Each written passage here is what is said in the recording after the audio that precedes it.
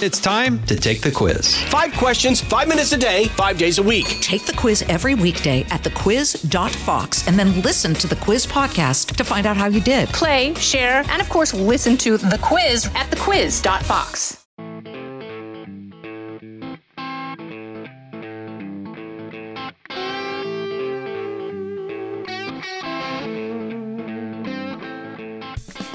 Merry Christmas from the Will Cain Podcast.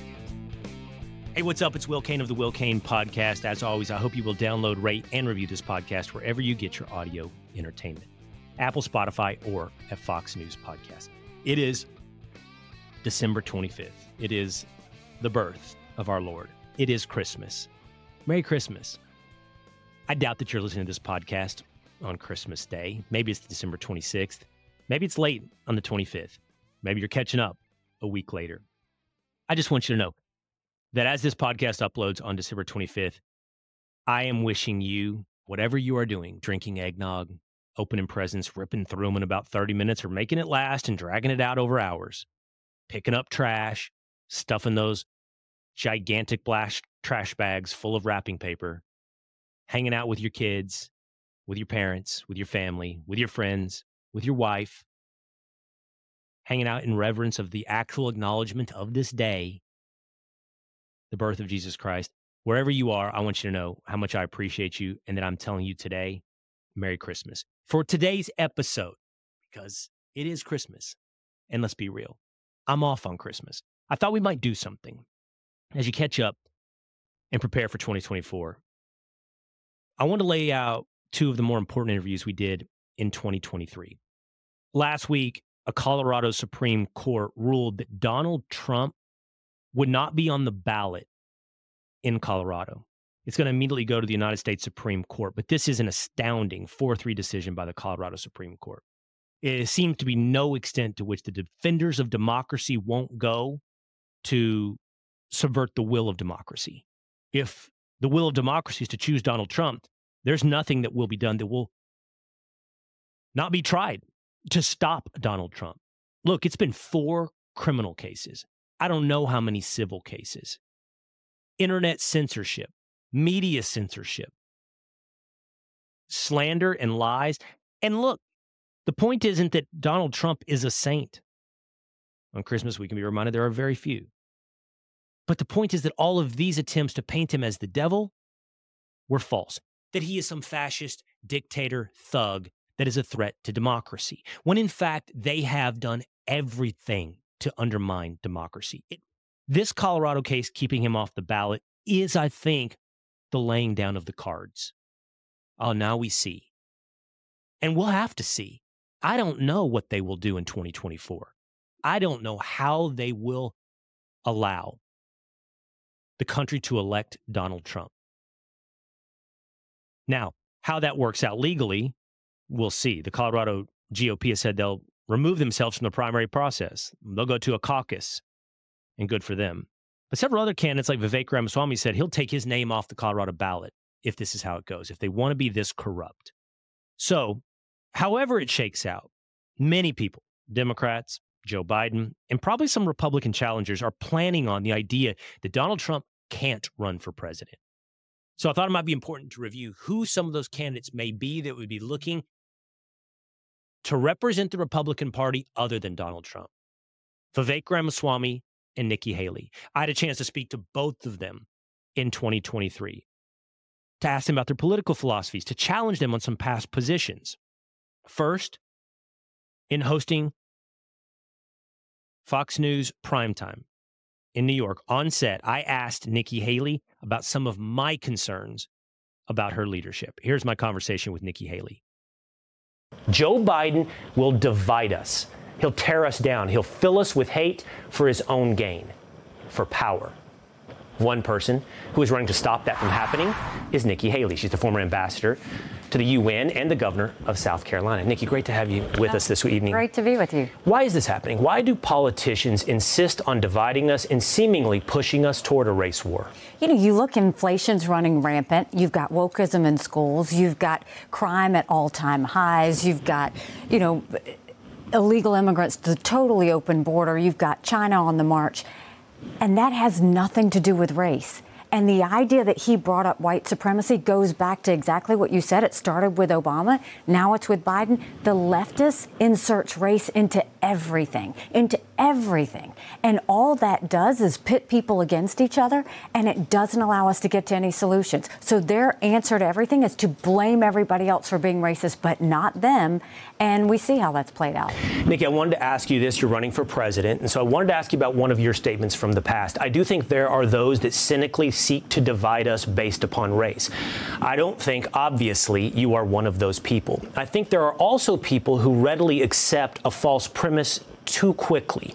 And I was disappointed to see one of your tweets from 2020. This was during the Bubba Wallace affair when there was supposedly a noose hung in his garage at a NASCAR race. It turned out to be a hoax. And you tweeted at that time that we should all stand with Bubba Wallace today against the cowards who secretly put the noose in his garage stall. Watch your back, cowards. Bubba has a bigger army than you do. That was a false story. It was a hoax. It's been investigated. It's not true. Why did you accept it as true? Well, I thank you for asking that because I want to talk about that. You know, first of all, I'll tell you that I was partners with NASCAR. In South Carolina, I was partners with them. They were there for me when I went through, the church shooting, when we had a cop shooting, all of those things. And I trusted them. So when I saw NASCAR came out with that and they showed all of those race car drivers behind him, I trusted them, and I trusted that they had done their homework. That clearly was not the case. But, I had had a long relationship with them, and I had no reason to doubt them. So you regret accepting that and trusting that institution in that moment? Absolutely. And they had never done anything false before. They're a group that always does their homework. They always are very careful and measured in everything that they do. And so I trusted friends that I had worked with for years. I remember that moment, and I really, truly appreciate that answer that you gave us tonight, reflection and correction as we move forward. I remember that moment. I was on ESPN, and I took a lot of slings and arrows. In the modern day American form, that's being called a racist for saying the facts don't back up the story. So what I wanted to hear from you tonight was about that moment, because you're running to be the leader of the free world. And you have to be able to stand up in that moment and accept the truth or look for the truth when everyone else is telling you a lie. And so those come in really intense moments. And we're in one of those right now. Right. Daniel Penny and Jordan Neely, the incident on the New York City subway is, for example, one of those moments from last week where the world is going to tell us the lie that this is yet another example of white supremacy and another example of racism.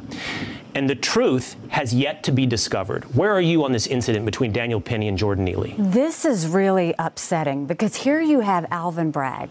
I mean, he's letting murderers go. He's letting street crime happen all over New York City. And here, I'm the wife of a combat veteran. Here you have a former military guy where it's in their blood to defend and protect. He saw danger. He was trying to protect himself and the other people on that subway.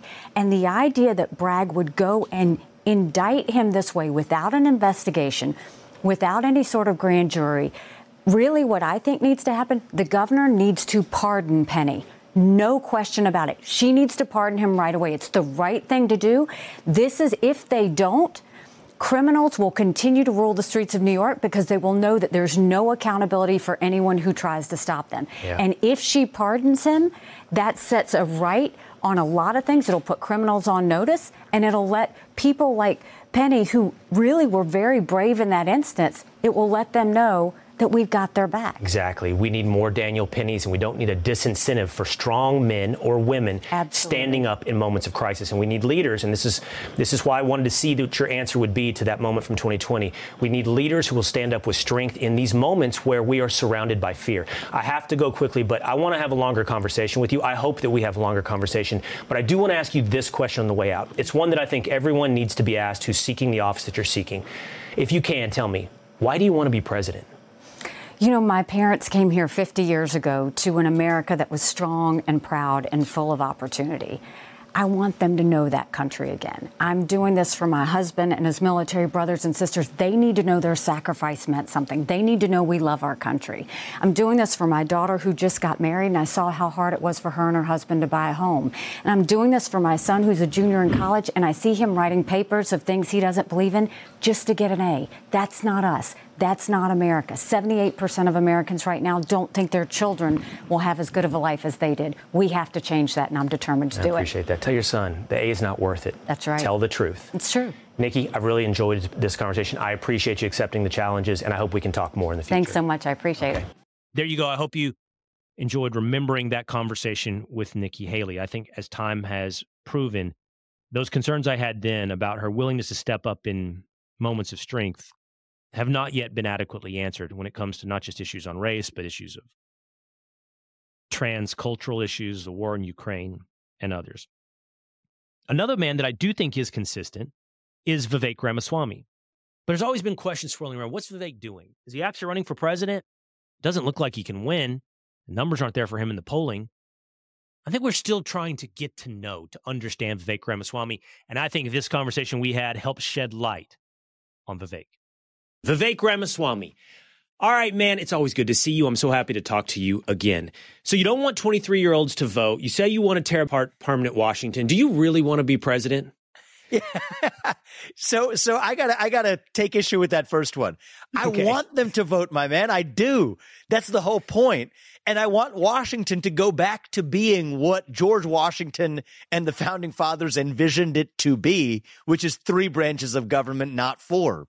So I'm for these things, but I have a very different path to getting there than the path that led us to where we are right now, which is young people telling, you probably saw this story, now saying that they would rather hold on to TikTok than their right to vote.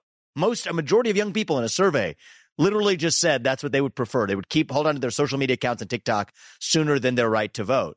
The Constitution has 3 branches of government, not 4. So I want to see these things restored: civic duty, civic pride, constitutional republic.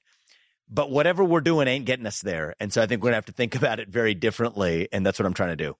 Hey, man, we share that concern and we share that desire to see some level of civic engagement, some skin in the game when it comes to America. I don't know that you and I have had this conversation in the past, but I'll tell you, Vivek, I've had somewhat of an evolution on my, for example, approach to the idea of a military draft. I would have been very opposed to that in the past. But I look at some of these countries where young men are forced to serve for some period of time. And one of the things I think at least breeds is this idea that you have some investment in the outcome of the country, that you're tied to that. I'm just curious, where would you be on that? Forced service, maybe from the age of 18 to 21, whatever it may be, but just the concept of some civil service, military service, some requirement that young people give something of their life to this country.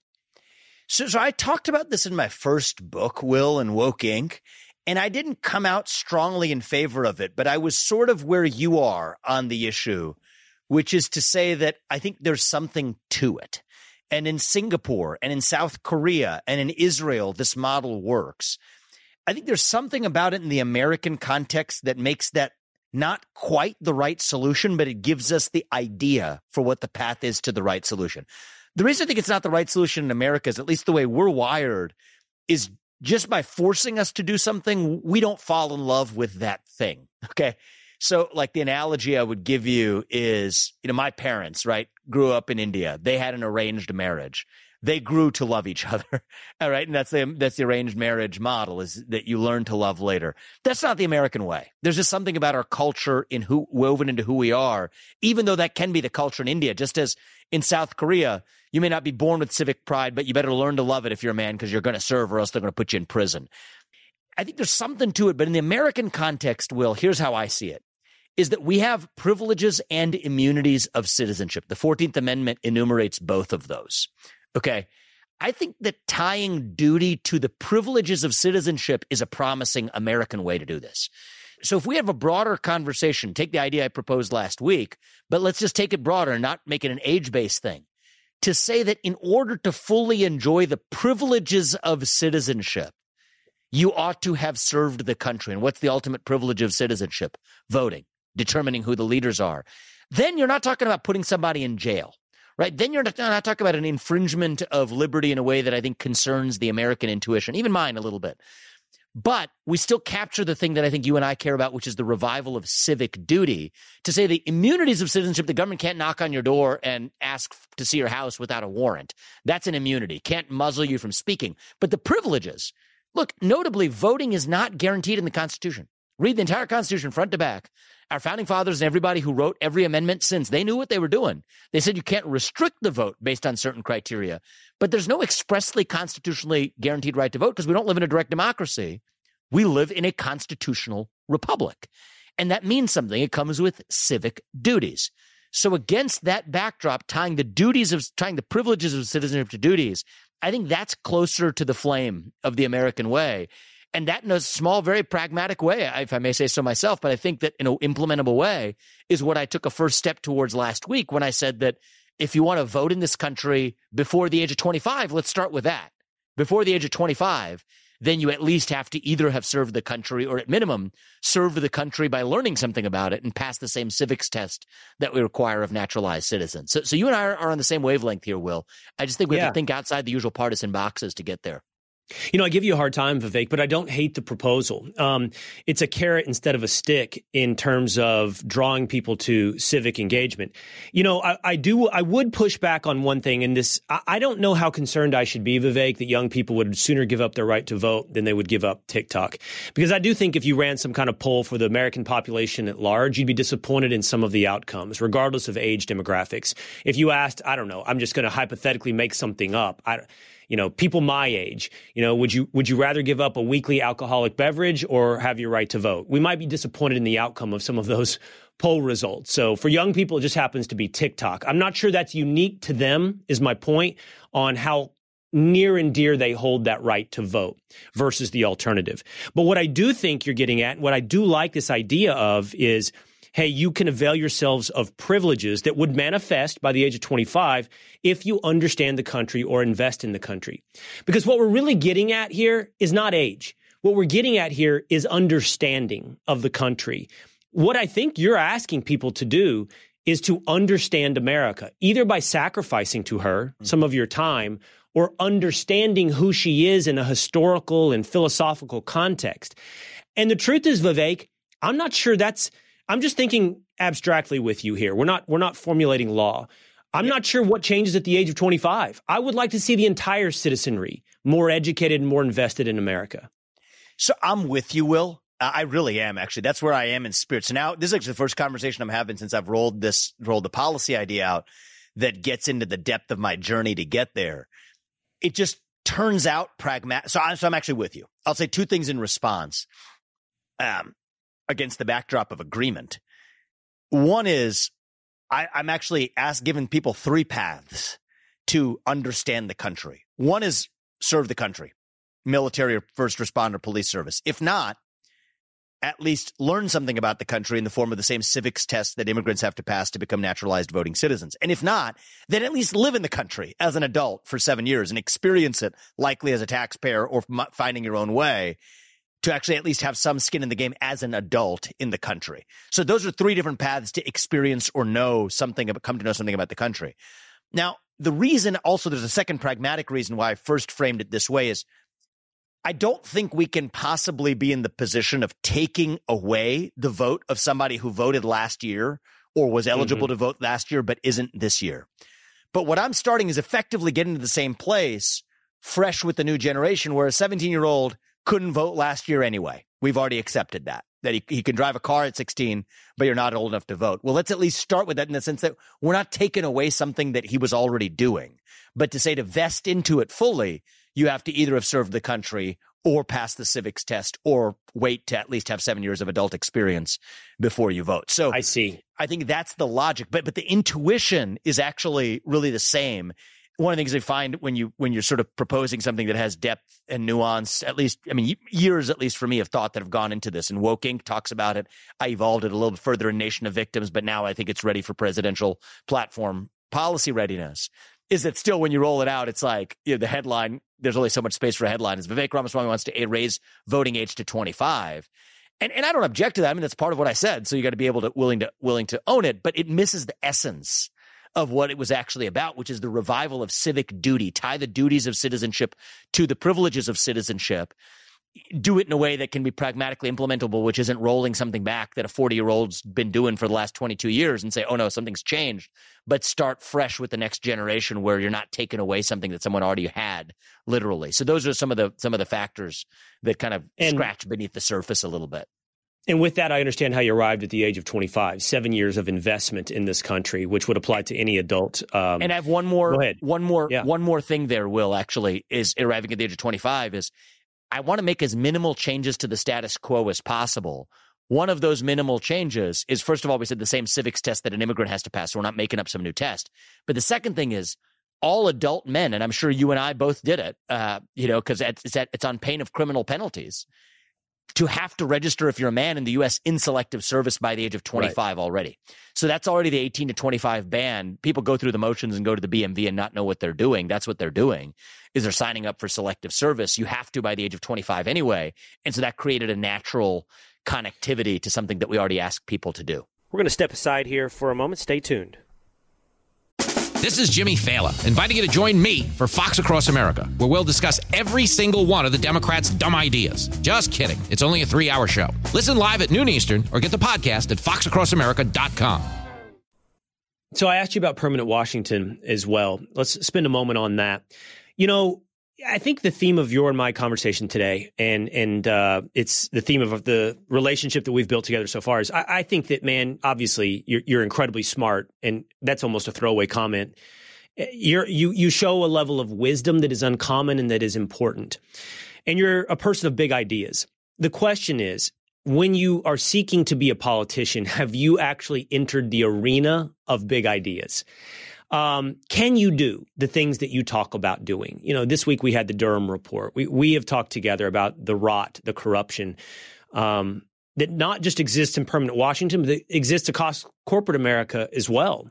And I just wonder, which you've written extensively about in Woke Inc., I just wonder, Vivek, in order to really remedy this situation, let's just say you were president of the United States, you would have to take drastic actions. I mean, they would be massively, to put it in the business world in a complimentary term, disruptive. To put it in the political terms, they would be revolutionary, Vivek. I mean, they really, truly would. Because you'd be talking about cutting the federal bureaucracy down a lot of fat, maybe even a lot of muscle, to get back to a place where we were not corrupt. Is it just big ideas, Vivek? Can you actually do any of this? So I think so, Will. I mean, I can't promise you till we get there and do it. I think I'm the last best chance of actually getting it done this cycle, and that's why I'm in this race. I didn't imagine I was going to be running for president. I do think we live in a moment where it's going to take the combination of somebody who has vision, but also can execute and see that through. And one without the other isn't going to be sufficient. I think that part of what limited Trump was that he was operating principally based on vengeance and grievance. And I'm not saying that's a bad thing. I think there was a time and place for recognizing the grievances of Americans that were previously unrecognized, but that limits how far you can go. I think Reagan went further than Trump. And I think the reason Reagan went further than Trump is that he did it based on first principles and moral authority with a moral mandate, 2 landslide elections to back him up. That allows you to go further. And so that's why I think being completely unapologetic, being completely unshackled with respect to the vision. One of the things I'm not doing this campaign is it's against all political advice that I'm offering the unvarnished version of my actual vision here, because they say it's not practical. You're going to lose this part of the coalition. No, I'm not. The old Thomas Sowell saying is, if you care about somebody, you tell them the truth. If you care about yourself, you tell them what they want to hear. I'm giving them the truth, and I'm betting without any evidence to back it up that will be the winning electoral strategy. I think it will be, but I have no evidence to prove that to you. It's just my gut that tells me that is what, from traveling this country, that is what people are hungry for. But then if we win, I think it's not going to be by a small margin. I think it's going to be in a landslide election, because I don't spend a lot of time talking about Republicans and Democrats. I think we live in a 1776 moment. You use the word revolution. I say this on the campaign trail all the time to Republican audiences. It's not about Republicans and Democrats. It's about the Great Reset versus the Great Uprising, which is a 1776 question of whether citizens of this nation can be trusted to self-govern in a 3-branch constitutional republic. And I think that if we get in there, then if I'm going to win, it's going to be by a landslide in the general election. It's going to be a moral mandate. And then I think that that's our last best shot to actually do the thing. and actually use the sheer principled footing, the moral foundation, the vision that guides us, the thing that we're not running from but running to, that will absolutely get us there. And yes, probably have less than 25% of the employees of the federal government still left in the federal government by the time I'm done with it. But it's not because it's vengeance with respect to that deep state. It's because I'm guided by this thing called the Constitution that says that that branch of government, the fourth, should have never existed in the first place. And I think when you're operating on that kind of moral foundation, you got that freight train. If we're able to get it out of the barn, that's what the primary process is all about. I don't think anything's going to stop us. And I think that having that level of uncompromising vision is part of what will actually get us there. We're not going to get to national unity through compromise. That train is long gone. I think the one we have left is the one that gets there by being uncompromising about the actual principles that define what it means to be an American today. And you know what? I think if people are interested in the other thing, sort of compromise, let's have a boring, and some people want this, right? I empathize with it to some extent. We want a boring politics. We don't want just don't bring the drama, keep things boring. Let's get back to where we were in the 2000s. Let's get back to Bush era conservatism, and not only Bush era conservatism, but even a tone of politics that involves compromising as a way of just getting things done. These are things that people say, and I'm not saying it disparagingly. I'm trying to give the best account of it. I'm not that person. Like, you should go for someone else. There's others to choose from. Pick one of them. I think if you want an actual, to borrow your word, revolutionary revival of what it means to be American, of self-governance in our country, of civic pride and civic duty that we bequeath to the next generation of Americans, that's what was missing. And that's why I'm in the race. And to represent that as the youngest person ever to do this, I'm the first millennial ever to run for the GOP candidacy for president. It's kind of my responsibility to bring that for the next generation. That's the way I see it. So, Vivek, I believe your words. And if the vast majority of the American public shared my belief in your words and gave you that moral majority, gave you that mandate, and elected you against all odds, we can both recognize the reality of the odds, against all odds, into the office as President of the United States. Let's stick with this idea of practicality for just one moment. Having witnessed what has happened to Donald Trump over the past 7-8 years, and I had a conversation with my friend and co-host Pete Hegseth about this, Vivek, some months ago, in talking about the resistance within that concept of permanent Washington to anyone that seeks to change its status. Would it turn its weaponry on, for example, Ron DeSantis? And I think that we are already beginning to see the answer to that question is yes. So in other words, it wasn't unique to Donald Trump. Wouldn't you, even with that mandate, face that same resistance? And what we're talking about is investigations, indictments, the security state, the intelligence apparatus. If you intend to cut the federal government down to more than cut 75% off of its weight, you are going to be met with every level of corruption that has ever existed in the pursuit of self-preservation, right? Every corruption that has ever existed within the weight of the United States government coming against you, Vivek Ramaswamy. So I think that that's what anybody who's seeking this job has to be ready for. If you're taking it on with the seriousness that I am, that Trump attempted to, I think it's part of what makes this a sacrifice, right? You have to be willing to go in eyes wide open. And look, I think it's part of the reason why Trump isn't even the same person today that he was 8 years ago. Right. You want to strike the swamp will strike back. You want to drain the swamp will drain you. And right now, I'm the guy who has fresh legs, right? I'm coming in as the new outsider, unencumbered, ready to get this done. 8 years from now, I won't be the same person I am today, just as Donald Trump isn't the same person he was 8 years ago, because we're human. But each of us has a role to play in driving that revival, or else it isn't going to happen. And the part I can take as a learning from that Trump experience is that they came for him. They'll come for me. But I'm not going to make it quite as easy for them as even Trump did. I think that's the lesson. We've got to be on irreproachable footing. They will still come. They'll make stuff up. I don't care. But the way, I don't just preach about family values or belief in God or whatever. I'm not being to borrow one of Trump's, I'm not being sanctimonious here, but I think that I just mean it. We live our lives according to the values that we preach. And I think that's the last best shot we can have to stand on solid moral footing. I am religious. I believe in God. I think that it's not being, sometimes when you fall into the trap of believing that it is all being done by us, by me, that actually can be constraining. I think when you open up your eyes to the truth, which is that is not being done by me, it is being done through me. It is not being done by us. It is being done through us. That's liberating. And I think that if you, and maybe that's a difference in not only style, but worldview between Donald Trump and me. I think Donald Trump believed it was done by him. And in some literal earthly sense, it was to some extent. But I think that in the true sense of actual sort of truth, like capital T truth here, it's being done through us. And I think that that's liberating. And so let them come and we'll see what happens. But we're guided by the truth. Vivek, what is the source of your faith? That, I don't know, Will.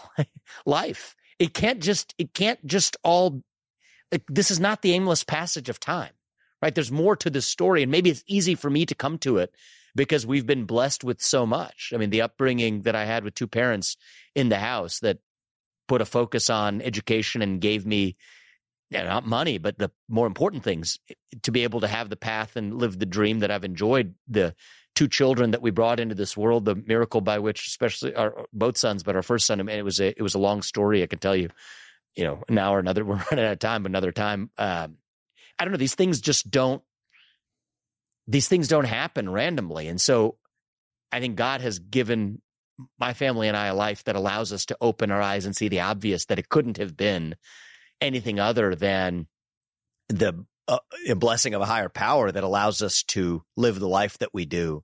But that goes for the struggles we've encountered too. It's just, I'm a scientist. There's plenty of room for, not only is there plenty of room for God in science, the beauty of the natural world that we describe as it exists could not. Einstein couldn't explain it without resorting to faith either in his version of theories of relativity. Same goes for my version of the American life that I've experienced. I guess there's no other way to explain it. That's where I get my faith. We'll be right back with more of the Will Cain Podcast.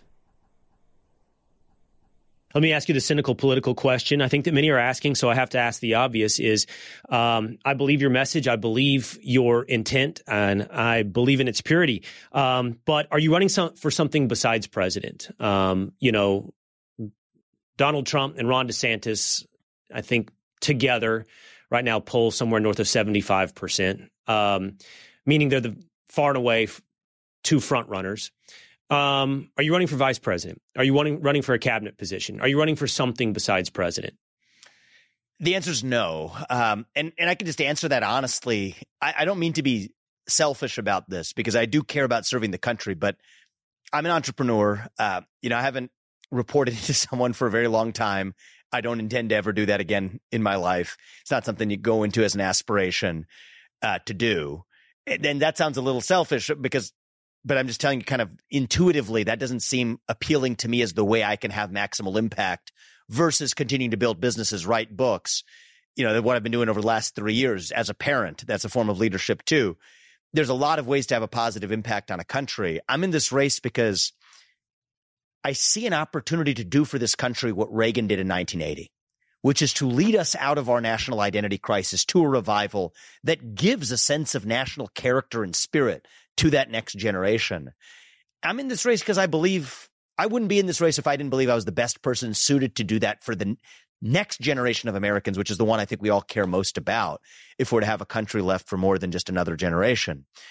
On the polls of it, look, I'm not some political analyst, so you guys will have better people on amongst your colleagues at Fox and elsewhere than I can offer you, but I can give you a fact, which is that I'm polling right now better than Donald Trump was in June of 2015 when he came down the escalator, when the same people would have said the same thing about him that somebody justifiably could say about me.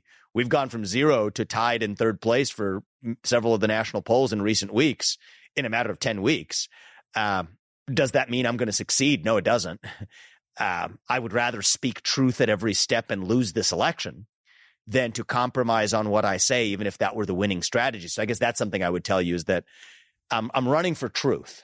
And if that means that I'm not going to win the election, I would still rather continue running for truth than to run to occupy the White House. But it's certainly not to occupy some cabinet position. I don't want to say that I would prefer a sharp poke in the eye to that, but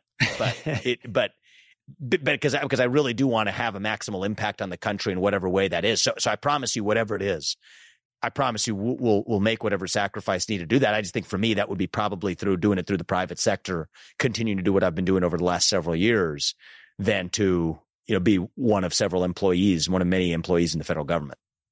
Look, we share that value. It's the one that I place at the top of my professional life, and that is the pursuit of truth. I think that I could talk to you, and I hope to talk to you at greater length many more times throughout this run for president. I think the American public has a lot more to learn, not just about your ideas, because we could spend an hour on your ideas, but also you as a man.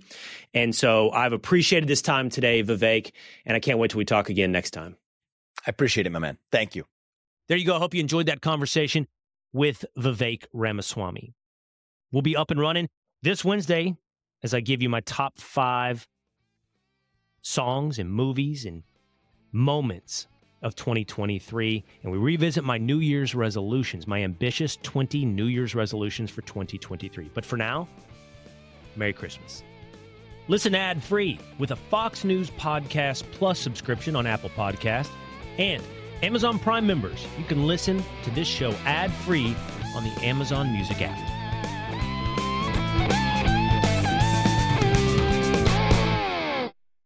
From the Fox News Podcasts Network, subscribe and listen to the Trey Gowdy Podcast. Former federal prosecutor and 4-term U.S. Congressman from South Carolina brings you a one-of-a-kind podcast. Subscribe and listen now by going to foxnewspodcasts.com.